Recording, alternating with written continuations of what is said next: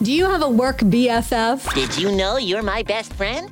No way. That's apparently the key to office success. I'm Stacey Lynn. Here's what's trending. A new Gallup poll found employees with an office best friend got more done in less time. They were more engaging and innovative, and they had more fun. And they say this became even more true when the pandemic began. That's when we needed to lean on others the very most while totally changing and adapting our schedules. Some hearing aids will now be sold over the counter and without a prescription. About 30 million adults have trouble hearing, but only 20% actually use a hearing aid. They cost a lot of money and many aren't covered by insurance. With more accessibility, the prices will drop a bit, making it less of a struggle.